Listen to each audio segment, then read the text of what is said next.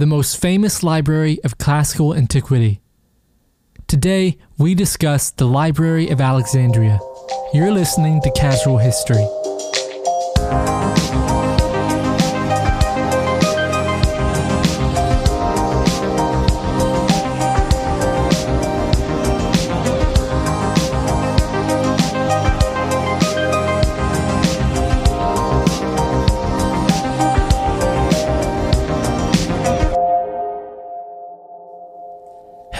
Hello, Jacob. Yes. Welcome back to Casual History. It's been a minute. Thank you, Jeffrey. I see you have your radio announcer voice on. I do. I've been preparing. It is go time over here. It is go time. It's been a little bit longer than usual, but that's okay. This is going to be extra good. I know it. Yep. We're going to put some extra love on this one. That's right. It has been a minute. I do just want to mention why. Work, life, conflicts happened. Nothing to do with anything other than that. Just things got in the way. We tried to make time. We always normally have a lot of time. And every time we would find that time, something would come up that we couldn't get out of. And it just kept piling up and led to a week and a half without a podcast. So I do apologize, but Jacob, we're back and we're ready. That's right. We're back and better than ever. We are better than ever because we've been training. You know those training montages that happen?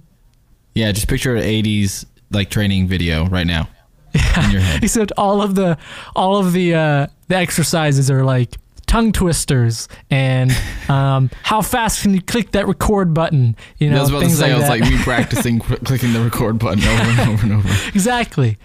First off, before I do anything, and again, if I'm too excited, Jacob, calm me down, but I'm ready. Too excited? Is there what? Okay. Why would you be too excited, Jeffrey? Come on. Well, you know, if I get too amped up, you gotta. Who doesn't get excited about history, Jeffrey? That's what this podcast is all about. That's right, but I'm also excited about Discord. Yeah, that's right. We have a brand new Discord for those who don't know. We can formally announce it now. Yeah. We have a Casual History Discord, and kind of treating it as like our website and our main hub, and a really quick way to be able to talk with you guys, add new things, create discussion boards. I really love it. I thought it was a brilliant idea. Jeffrey thought it up last week sometime, and I'm all in, man.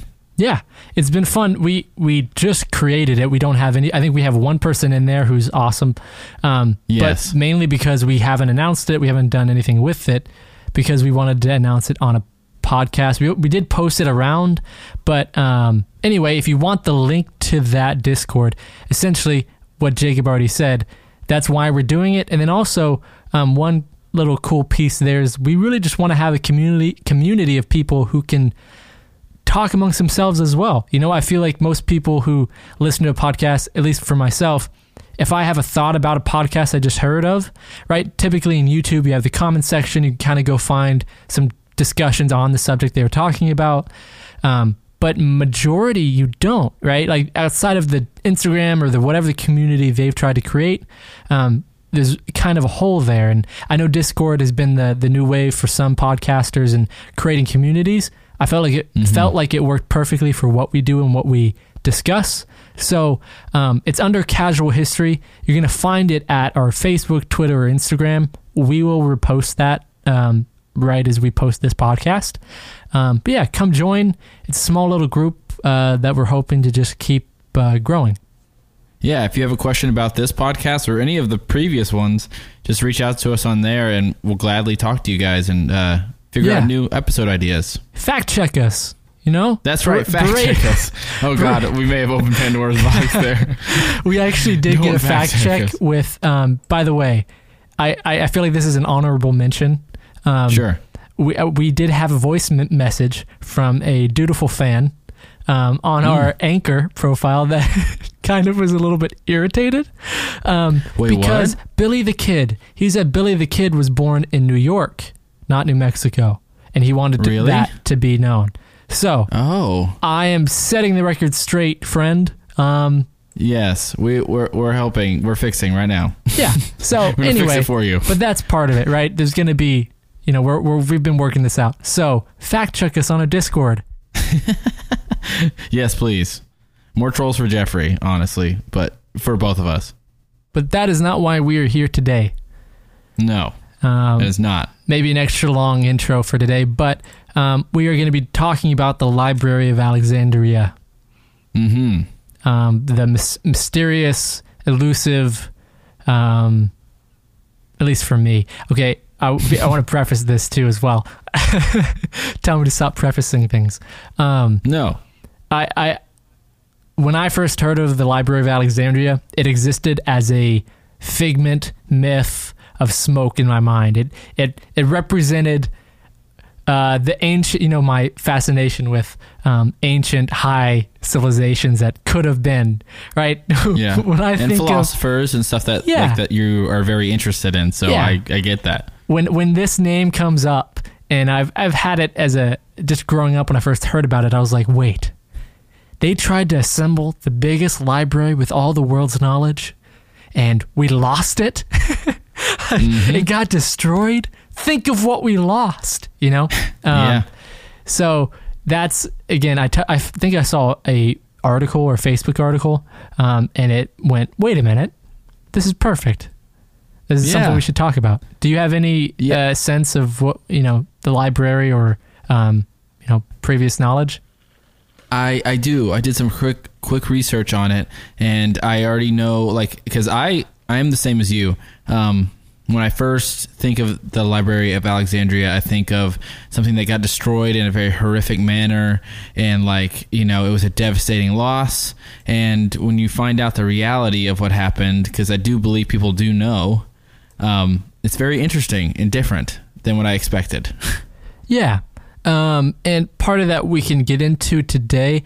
I have it kind of segmented out where I can read some cool excerpts of it. I do have some fun facts that I thought would be interesting just to kind of jump into, and then kind of dive into it just because I'm a nerd.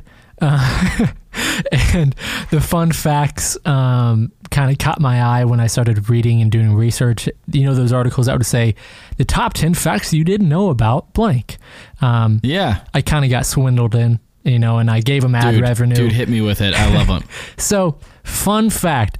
The Library of Alexandria, right, just a general preface for those who don't know, is essentially a collective of books and scrolls that were accumulated over a period of time for the purpose of just, it kind of started at the point where knowledge started to really be powerful, and that idea of, in a society being wealthy in knowledge was really high in the priority list. And so this became almost a status thing. And anyway, but a fun fact about the library is that, do you know who Euclid is, Jacob? I'm going to say that wrong, but that's how it pronounced it on Google. No, I don't. So he's supposedly, is often referred to as the father of geometry.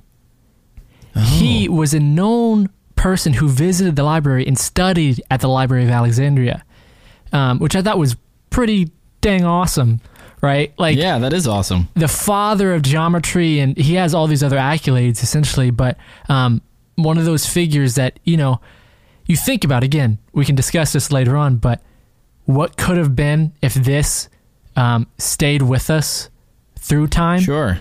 Because people like this came out of that library and had information and knowledge and were able to assemble thoughts greater than themselves, and it kind of makes me sad. Yeah, more than that, world famous philosophers and stuff have come out of this, as well as, I don't know if this is some partial memory that I have of some sort of episode on History Channel or something, but is this also connected to Da Vinci? Am I crazy? I have no clue. I don't think I can answer that. Maybe. I haven't. Okay. I don't know if there's any connection or not. I think I have a partial memory of maybe it was just them theorizing that some of Da Vinci's forgotten inventions might have been in the Library of Alexandria. Does that time frame match up? Maybe it does. I don't know. I don't know. Again, I'm not sure. Get into it. We can get into it. Maybe some of these facts will enlighten both of us. Yeah. But another cool fact was scholars who worked at the library, I didn't know this either, that it was like an actual like facility, basically were paid by the pharaoh, had free meals, accommodations, and servants, so they were able to focus only on research. Okay, so like a resort, but for your mind. Yeah, exactly. If you were a... All inclusive. Yeah, exactly. Another cool thing, I guess, I don't know if this is cool. Again, they would ransack a boat. So, like, let's say a ship came into the harbor of Alexandria. Basically, they would scour the ship and would search for books, scrolls, and take them. Pay for them, barter for them, whatever. They would collect from all over. So, again, the idea was people who would come in and out, right? The port, trading, doing, money for work jobs, whatever it was, came from all over the world, in different parts of the world, and they would take their books and put them in the library. Wow, an easy way not to travel, but also still get writings from all over the globe. Yep, which is incredible. Yeah, just kind of another method to add to the collection.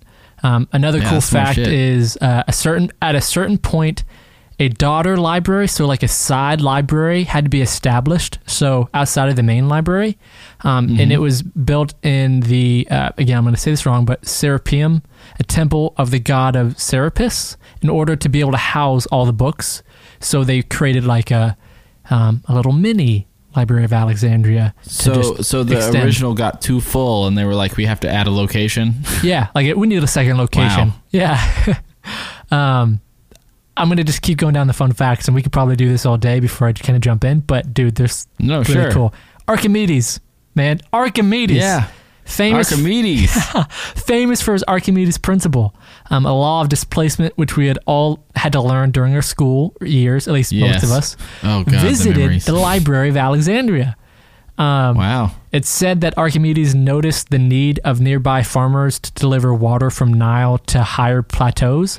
And supposedly he solved a problem by inventing the Archimedes screw, an invention that's still used today.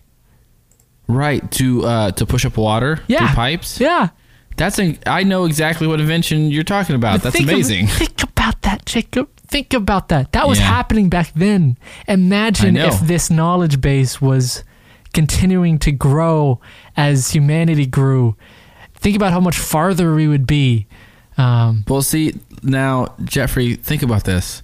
How similar, again, not to get too far into this tangent, but like, we got all the time. Basically the internet before the internet, right? Yeah. Like, if you have a library big enough from all over the world, you're basically collecting all the world's information at your fingertips, like kind of like we have now in the modern age. But at that time, which is revolutionary, and for people that are looking to study very far off things and, similar find patterns. Yeah, find patterns in seasons and how to grow your crops, and maybe find this is not the time where you can, just go anywhere you want, travel everywhere, and also get all the information like we do now. Like, we're spoiled. Yeah, we've been over a few of those podcasts where, plagues were not something that just happened now. Like, the plagues were a bit more rampant back then, so I feel like traveling during this type of era would be extremely, again, maybe I'm ignorant. I am ignorant here, but that's one factor. Well, you can't pick up the phone and call your buddy in another country to ask him how they do things down there. You know what I mean? Like, you have to go physically to that place or know somebody who has been. Like, it just changes the method and how fast information gets around. Yeah. So the fact that they were trying to accumulate as many like resources together from across the world is incredible. And what a knowledge base. Like, exactly, if you're looking to solve a problem, that would be the way to do it, place to do it. Here's where it kind of cuts off as well. So, Archimedes' friend, he had a friend named Eratosthenes. He was basically the head of the Library of Alexandria. And so, like Archimedes, this guy was also considered a genius at the time. And he was nicknamed the father of geography because he accurately calculated the circumference of the Earth and distance between Earth and Sun, all in 240 BC. Wow. Yeah, so... Jesus. Like, again, I attribute it, at least some of these articles I've read about this, attribute it to, of course, the library itself, right? You have a lot more things to go off of than just, your own little tribal knowledge.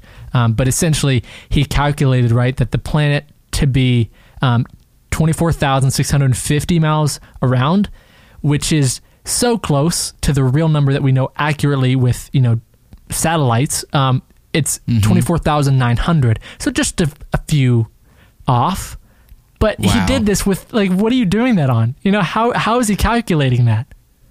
Think about the draw, right? Like, you're talking about, now that I'm thinking about it, it's not surprising Yeah. that the world's greatest minds ended up there together, right?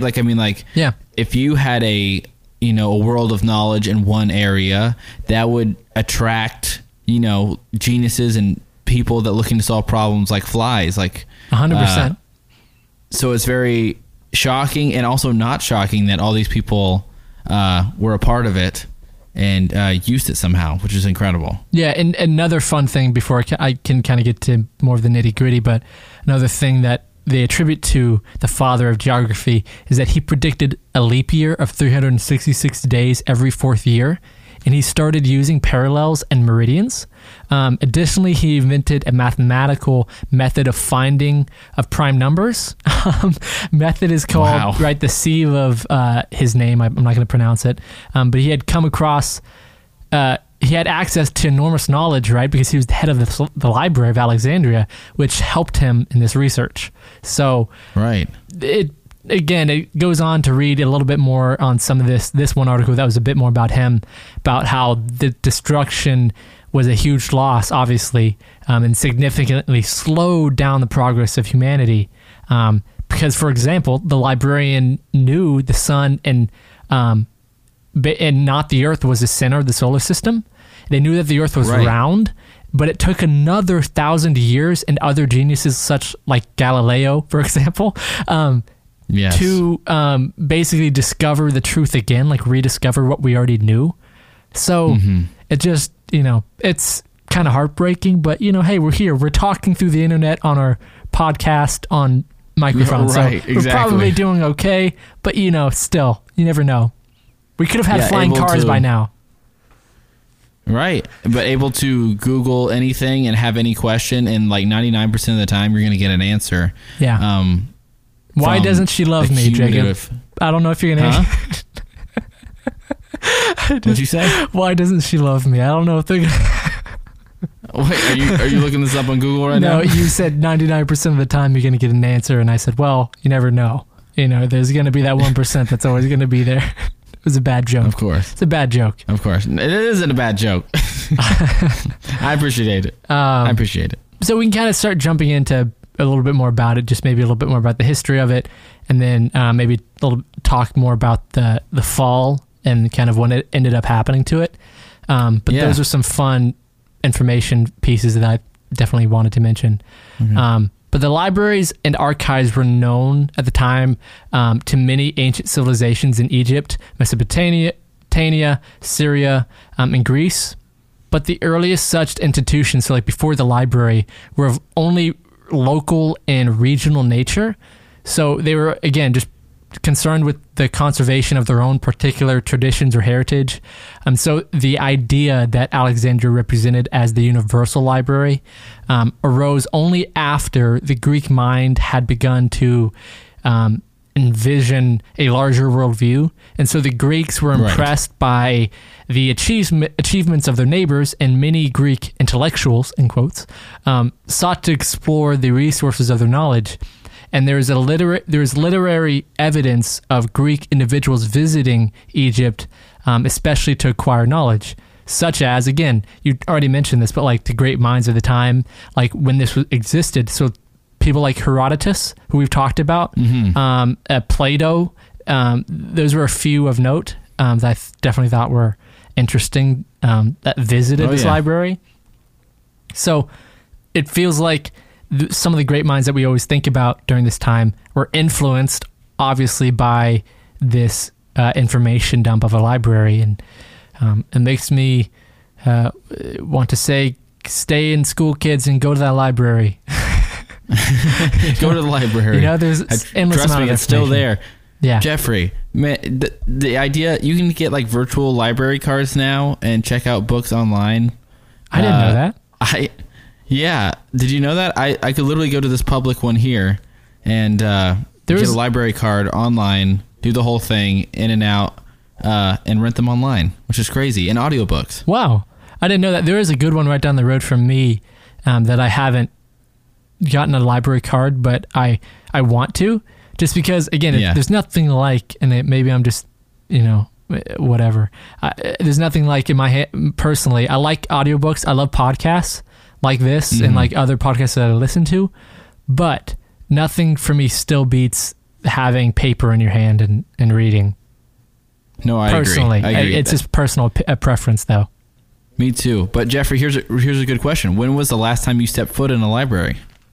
I can tell you, it's like 3 months ago. Oh, okay. 4 months ago, maybe. Yeah, really? Mm-hmm. What was the reason? Well, actually, no, it was probably a month ago. I went to Barnes & Noble. I mean, if we count that as a library, I think it is. I mean, it's all books. It's not like the public library. That's more of a store. Library is fully like, So you don't 4 buy months books before for a real library, a month ago for Barnes & Noble. So nice. Yeah. We tried going to the Nashville Public one downtown, and it was, because of the ice, it was closed during open hours. That's the one I went to. It was really upsetting. Really? Yeah, that's the one. Is it the white building, right? Yeah. Did you like it? Yeah, dude, it's beautiful. Yeah, see, I haven't gone, and that's why it's cozy. Julie was going to bring me. It's cozy. Yeah. That is awesome. But yeah, so against the background of the time of avid hunger for knowledge, right? Like I mentioned already, kind of as a preface, when this started to become the thing, right? If you're a Greek thinker like Plato, knowledge is the thing. So, right, this kind of started there. And Alexander at the time launched a global enterprise in 334 BCE, which he accomplished with essentially meteoric speed. Until his untimely death in 323 BCE, his aim throughout had not been restricted to just conquering the land. So it started from, it mentions in here India and Macedonia, but it had also been to explore them. So he used it as like a twofold, right? I get to capture the countries, and I get to take their knowledge. So right. He basically brought with him generals and scholars during these campaigns that would go report on the regions, and that if they were unmapped, uncharted, and basically was the start of a lot of this information dump. So that was pretty interesting to me. I didn't know kind of how does something like this start? Obviously through conquest, it seems like. Seems to be the method. But thought that was interesting. That conquest led to a great library. I mean, how else are you? I mean, I guess in the time, like right now is different. We can say it from a 2020 rose-colored glasses look back on history. But at the time, if you had your own little kingdom, how are you going to get information? Like you mentioned, you get messengers maybe, but maybe you can do it peacefully. But if you wanted to just like take their library, I don't know. Their information, I have no clue. Right. But essentially, the reports that Alexander had acquired, basically that he survived after his death, the information he got survived after his death, and they motivated an unprecedented movement of scientific research and study of the Earth, its natural physical qualities, and its inhabitants. The time was basically bursting with a new spirit that basically brought on the renaissance of human culture, which is a big line to say off the back of this. Very small deal. Not a big thing at all. Exactly. And it was in that atmosphere that the great library and basically saw the light of day in Alexandria. So the founding of the library is unquestionably connected with the name of Demetrius Phaleron, a member of the Peripateic school and a former Athenian politician. So I'm going to mention this. So essentially, after his fall from power in Athens, Demetrius sought refuge at the court of King Ptolemy Soter. Again, I'm going to butcher it. Yes. But he became the king's advisor at the time. So pretty doubtful role. And he soon took advantage of Demetrius's wide and versatile knowledge. And about 295 BCE, so before Alexander, right, he charged him with the task of founding the library and basically acquiring, he had this right-hand man who was knowledgeable, and he was like, all right, put your knowledge down. Let's gather up this knowledge. That's right. Put your knowledge to work. Yeah. And Show us who you are, smarty pants. Yeah, so that was kind of the big beginning. And so the letter of Aristeas of the 2nd century BCE, which is like a record that we found about during this time, it reveals that the institution was conceived as a universal library. So again, when a library is, we didn't know. Again, we have to piece it together a bit from it being destroyed, Sure. and we're piecing together the stories and the thoughts of it. But we can directly link it to that thought from this letter, which is pretty cool. Again, it's not just us putting the label on the library as like, oh, well, they were doing this for like a universal, whatever. We think that this is what they were doing. We can directly link it to a piece of information, which is cool.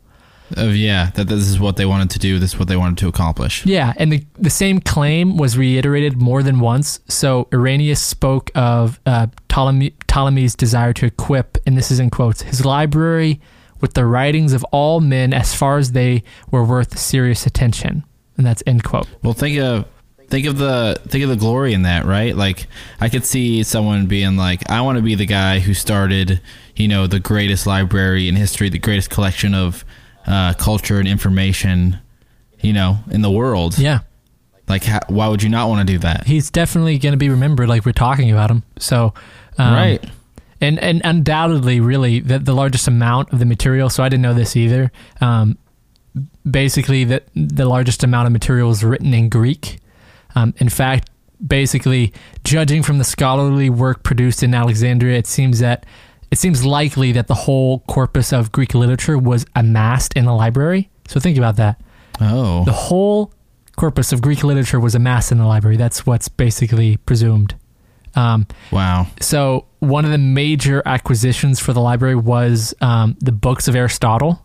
Again, no shabby names involved in this process. Nope. All big names. Yeah, so concerning which there are two conflicting accounts here.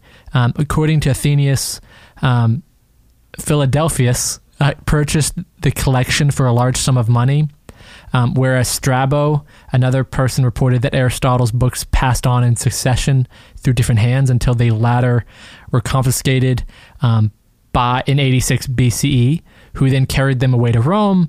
But the two accounts perhaps deal with two different things, right? So Athenaeus may be referring to the collection of books that Aristotle had amassed at his school in Athens.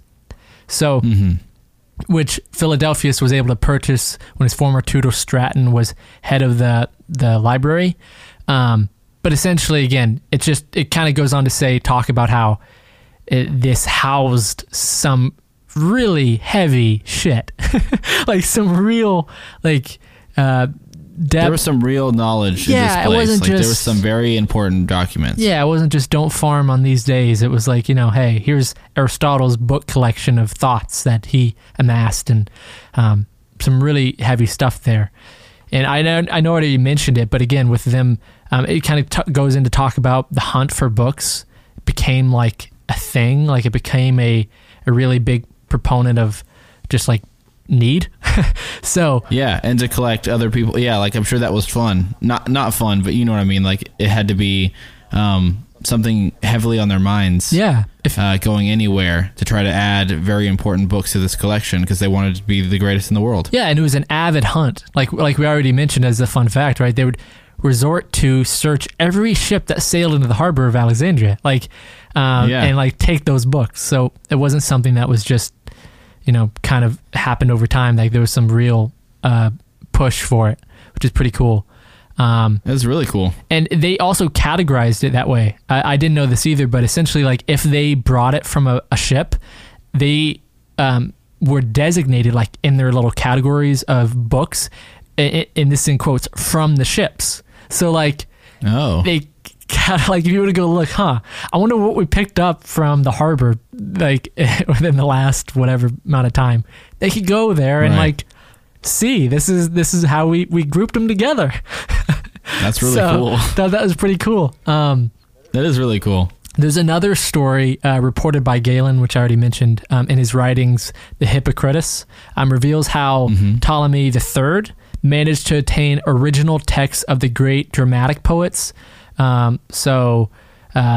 Aseleucus, and some other names. But essentially the precious text were safeguarded in the Athenian state archives and weren't allowed to be lent out. And so the king did persuade the governors of Athens to permit him to borrow them in order to have them copied. So the enormous sum of 15 talents of silver at the time was deposited in Athens as a pledge for their safe restitution. The king, though, thereupon kept the originals and sent back the copies. That was pretty funny. Oh my God. And he willingly forfeited the pledge. He basically just paid for... Yeah. He paid for them outright. He willingly did it too, which is, again, this thing had depth, man. This thing had drama. This thing had math. This thing had geography. That's crazy. Yeah. But we're at the 30-minute mark already. Do you want to take a break and we'll get back to it? Sure, let's do it. All right.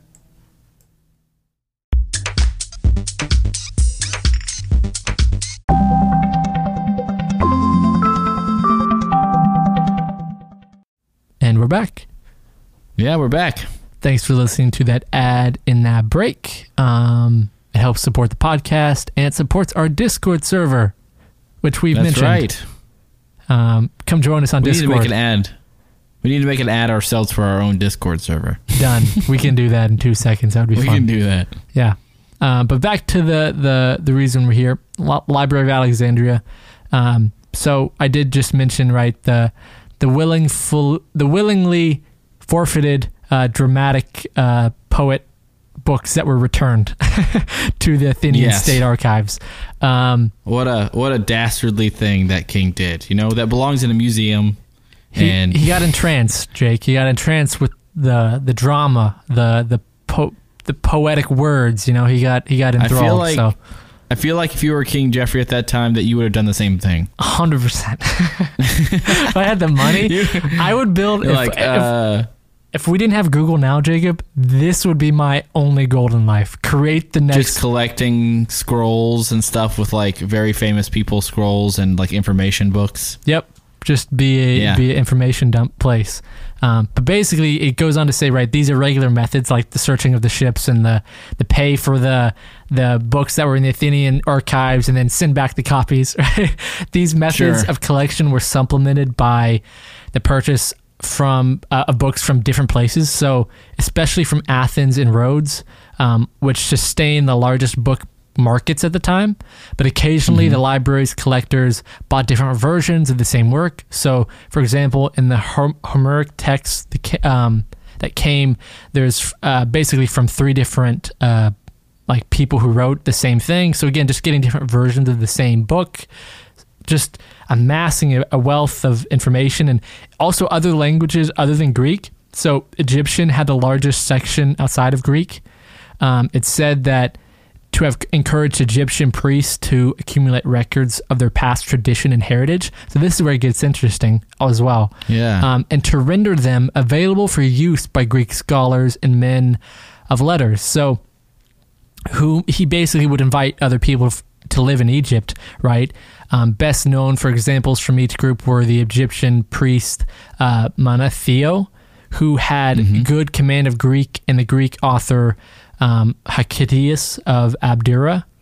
So what was interesting to me in this little research I did here about, right, with the Greek amassing of, not the Greek, sorry, the Egyptian amassing of their history and their kind of folklore and real life like beliefs, this is where we get a bulk of our information. I didn't know this until I read this, but as you know how we designate right, the pharaohs and the time we cut up the time frame of Egypt and their I don't even know, Dynasty 1, Dynasty 2, that kind of thing. Sure. This is where it comes from. It's literally from the information that they gave, so they can keep a record of it. We still reference this and use this. That's how we've built our information on their time frame. I didn't know this. That's insane. Imagine all the lost information, dude. Just lost of time. It's a common theme we've mentioned maybe too much, but I can't help but keep going back to. I'm sad. This is what this is kind of about. I mean, this is I'm sure you're going to tell me the real story. I know from my knowledge that basically what I've always taught or been learned is that it somehow got destroyed in a major fire and disaster event. Some fire did happen. Destroyed. Yeah. That did happen. That did happen. Sorry. No, you're good. Sorry. From what I read, it was a slow interest, kind of dissipated out. That did happen. It took a lot longer. It wasn't an instant boom. It all burned down. The whole thing gone. Lost to history. No, but it did find setbacks. The fire that supposedly happened, not supposedly, that did happen, right? So, yes. There's different, I guess there's theories of different ideas, but there's group kind of agreement that it didn't burn down really majority of the books at all. That it did happen. There was a big fire that happened, but basically majority of the library was saved. And it also goes into, I'll touch on it here in a second, but that it was demolished as well.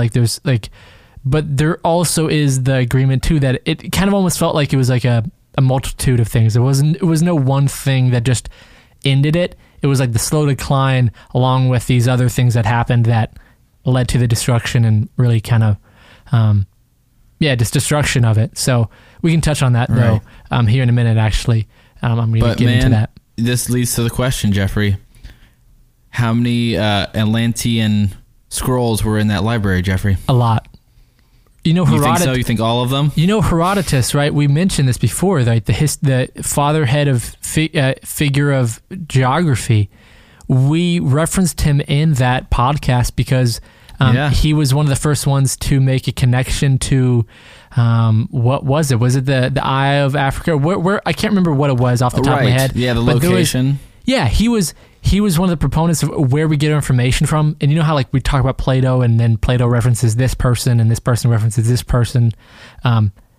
That's how it's built on. But Herodotus was the main OG of a lot of this. So, dude, I don't doubt that there was information in there on the Egyptian records, especially. I think I'd be really interested to know.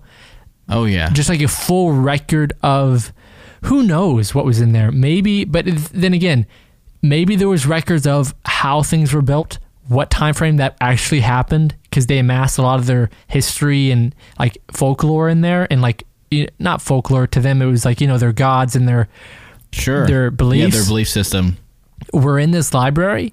Maybe it was so much common knowledge that no one felt like they had to write it down themselves. So when we talk about and reference other Greek people who visited, and they, there's one story of, again, I'm going to go down the rabbit hole of Egypt, so stop me if I go too far. No. But there's one... Yeah, shocker. You thought this was going to be about Alexandria? No. This is Atlantis 2 or Egypt 3. I don't know which one. Essentially, right, there's a record that one of these Greek geographers went to Egypt and found underground tunnels, and there was underground basically cities underneath in Egypt and under these pyramids and so forth, right? And he's kind of one of the few people that we have records of that says something along these lines. Maybe he's one of the only few people because it was such a common knowledge that this was an actual thing. Maybe at this point in time, the people who actually studied it and knew the area understood that that's just what it was. Why would they need to write it down? Maybe why would they need to write a history of it? If that doesn't survive, but they do, and they didn't feel the need to mention that, that doesn't mean that didn't exist. You know what I mean? Am I making sense? Definitely. No, definitely. The things are so commonplace that it'd be trying to describe something very common now that happens all the time. Yeah. And if we understood, you just don't think to write it down. Yeah. You don't think to write it down because you think that's common knowledge. No one needs that to be written for future use. Yeah. I wouldn't doubt a few diaries made the cut. They're interesting enough. maybe there was some really interesting, David and Goliath stories. Maybe there were some good war stories. That would have been pretty cool to kind of understand. It was pretty cool.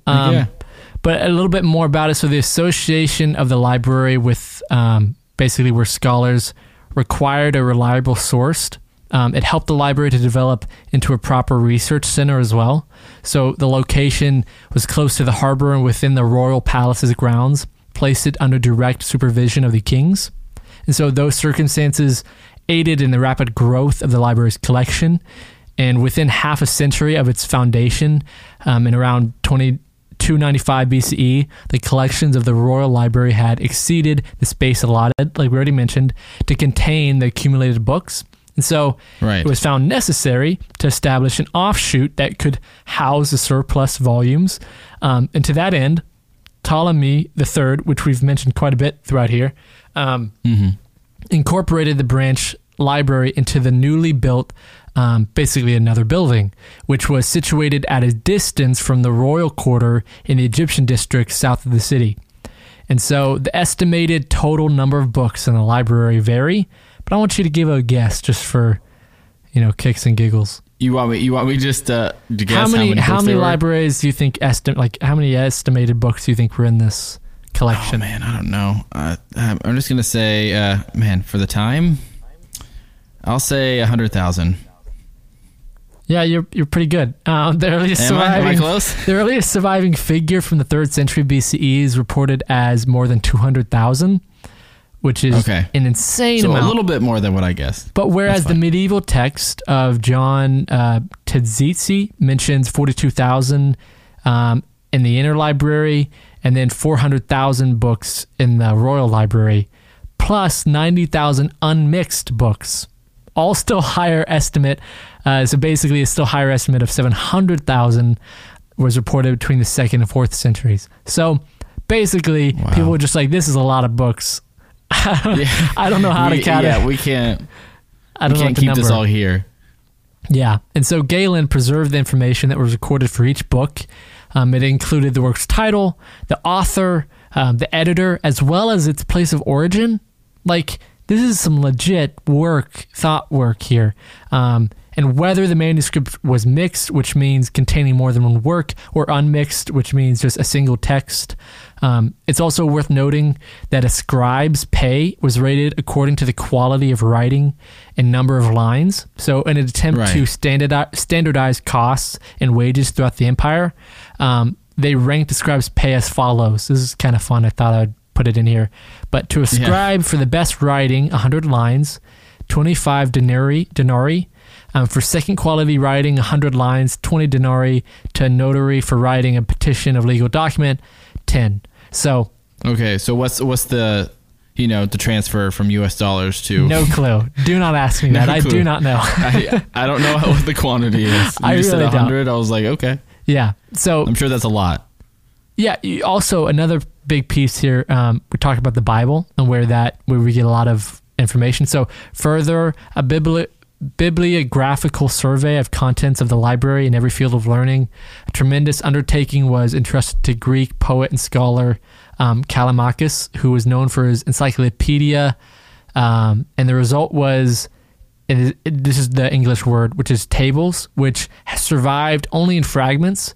But those remains attest to the following divisions of rhetoric, law, epic, tragedy, comedy, really how we categorize our libraries now, right? Like fantasy fiction, a lot of like all of those categories we use, they did the same. History, medicine, mathematics, natural science, miscellaneous. And so I need to know, like, how many stories were these buildings? And how buff the librarians have to be to climb up all those ladders to get to the top? Dude, I don't know. I wonder, those kind of libraries you see that are on wheels, like just I wonder how many. I just imagine it like Beauty and the Beast, where you have like those rolling ladders everywhere. Yeah, that's probably all over this place, honestly. Callimachus's work basically became the model for future works of similar nature.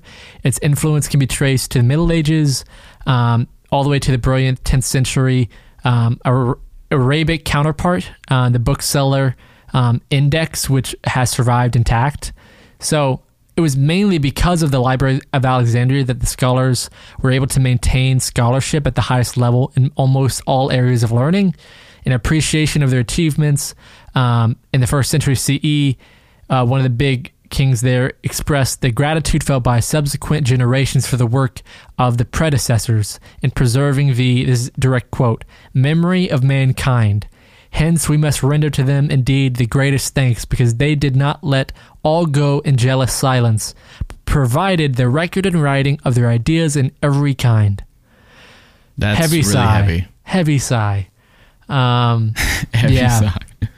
Right, and we can talk about this, right? The end of this library, this kind of wealth of knowledge, it's really provocative and controversial. It has been anyway.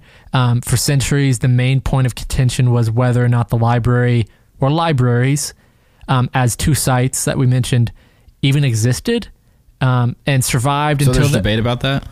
I guess there has been at points in time. And survived. There's thoughts that it could have been around until the Arabian conquest of Alexandria in the 7th century. So all the way up to the 7th century could be. And in the 20th, basically in the 21st century, however, the topic has relatively cooled down, as majority of scholars further believe that there is enough evidence to show that the destruction of the two libraries occurred at different times. So again, another kind of cross, not really matching up idea, but I don't know that it really matters. Maybe it does. But what we do know is that it ended and that this got destroyed. And so the Royal Library was unfortunately also a casualty of war in 48 BCE. Julius Caesar, another big name that just is attached to this. Of course, just somehow. Yeah, became involved in a civil war in Egypt at the time between Cleopatra and her brother Ptolemy, the something number higher than third. Caesar sided with Cleopatra at the time. I mean, who's not going to side with Cleopatra, by the way?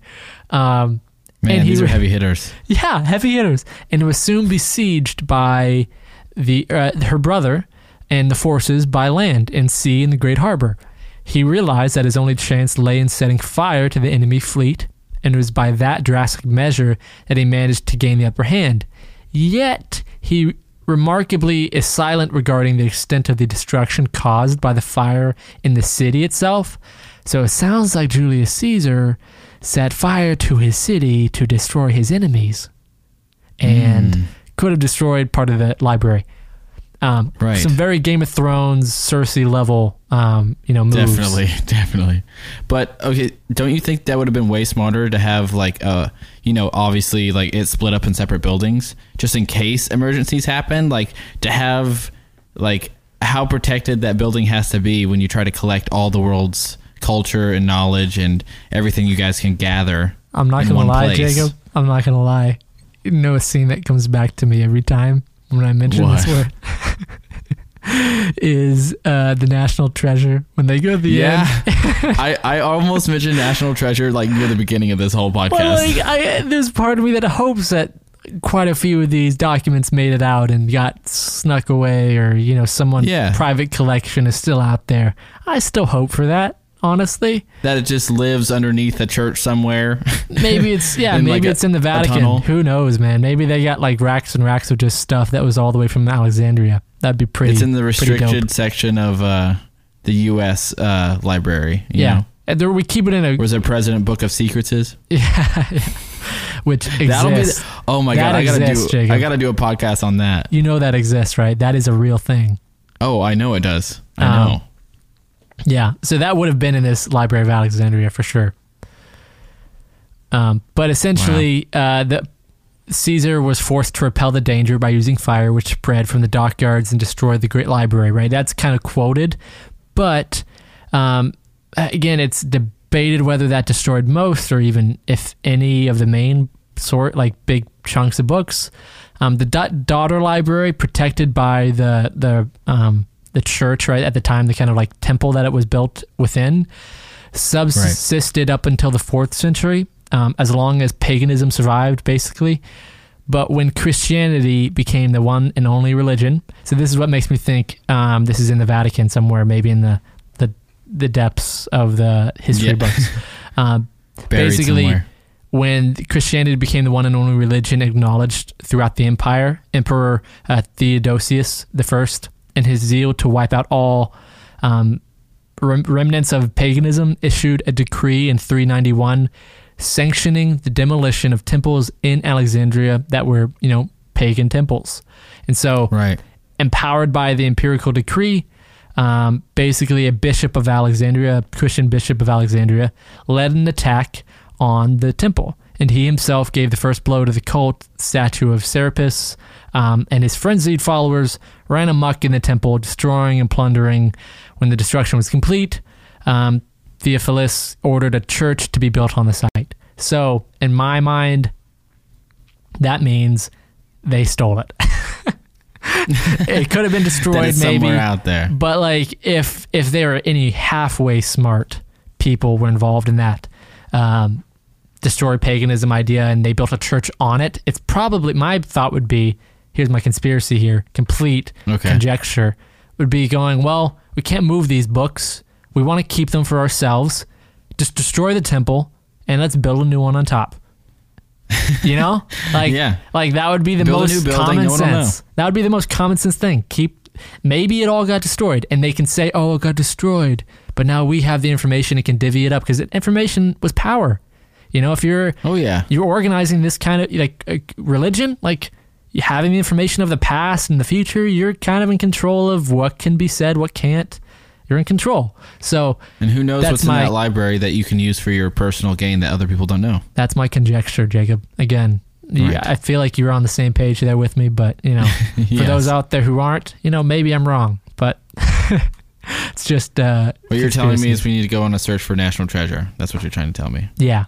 But here's the thing. There's also eyewitnesses that supposedly testify to the fact that the devastation was really irreparable or really just extensive. One claims that the temple was destroyed to its foundations.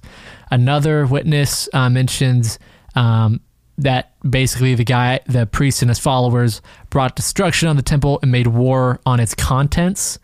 Only the foundations they could not take away because of the magnitude of its blocks, which they were unable to remove. So, I don't know. Who knows? Man, what a waste. Honestly. Again, that seems to be a theme, though. We've talked about this so many times, and it can be a common theme, but a waste that's done in the name of something, and an idea, a thought, a god. There's always something that someone does, something horrific, that we wouldn't be here where we are today without those course of actions happening, but still, I can't help but think of, what if that never happened?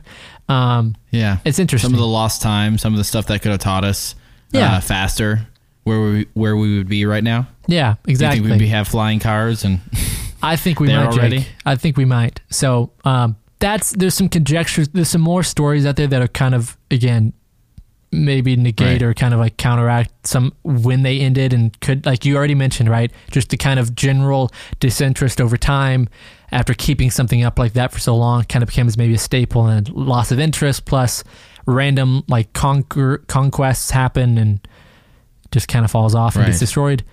Who knows? Yeah. But I wanted to talk about it mainly because I thought there was so much, like you said, big hitters involved. Names that you recognize throughout history, great minds are connected to this place, and it makes you go, wow, what if that continued on for another 200 years, 300 years, 500 years, right? Yeah, it definitely could have changed things. And I knew this would be a subject that you're very interested in just because you're deeply, you love philosophy and free philosophers, famous philosophers. Yeah. And you know that this was a congregating place for all those great minds. I mean, why wouldn't you? And their works. All the world's knowledge. Yeah, right. Yeah. And so it makes me think about, again, we have the books of Aristotle, and we have writings of Plato, and we have these things, but who knows, man? Who knows if missing additions, who knows what kind of variations of a line in a book that we interpret now as to give us proof of something. I just feel like there's so much that could be changed or misinterpreted that could be clarified, and it just makes me sad. So I'm not trying to be a downer, definitely. but it makes me go, dang. This also connects to your your theory that there's a higher civilization at the time. I mean, who knows if all that was wiped out? Who knows if that all burned to the ground with it? Yeah, the history of Egyptians, right? Because that's, again, I won't touch on it too heavy, but there's a main thought that could be that some of the information on because we know the history of the Egyptians, right? Like we trace back to this information dump from Alexandria that we supposedly know the history of their culture and like kind of how their dynasties worked and pharaoh names and all that. That maybe there was another book that explained, their history from the first dynasty was saying, that they got their information from this person, or maybe there's figureheads that, were brought up that we don't know about now that could have clarified. And I'm always a sucker for the unknowns, but it could just be that's what it is. So sure, I will never know, which is really sad. I'm in love with the mystery, though, even though I know I won't figure it out. Exactly. I'm in love with the mystery. So that's all I got for you, Jake. Well, exactly. Well, man, this was really good. I enjoyed this a lot. See, I initially always thought it just burned down, and then I did a little bit of research myself right before I hopped on to hear about that. And it's very funny how the things that you think like those big moments like that, that you really don't. Like you just look it up and it's like, oh, so it definitely lasted a long time, and it didn't just end overnight. Yeah. But that's why this is very entertaining and very interesting to think about, like what ifs and what could have been. Yep, I thought so as well. And I hope you listening got something out of it. If there's anything else you guys have information on this, or thoughts or ideas, or just want to have a conversation, hit up the Discord. It's going to be under Casual History, but find the link on our Facebook, Twitter, and Instagram. We're going to try to be a lot more active on it once we start getting some little group of people on there. Start posting some cool stuff, and just keep in the loop. So yeah, thank you guys for listening. And also we have our Twitter and Instagram at Casual X History for any of those too, for extra information and extra resources after this, so you can learn along with us. So reach out. Yep, that's it. Well, that's all we got for today. Next week is going to be Jacob. We're going to try to get back on the schedule and that's right. Keep this thing going. All right. Thank you for listening, everyone. We will see you next week.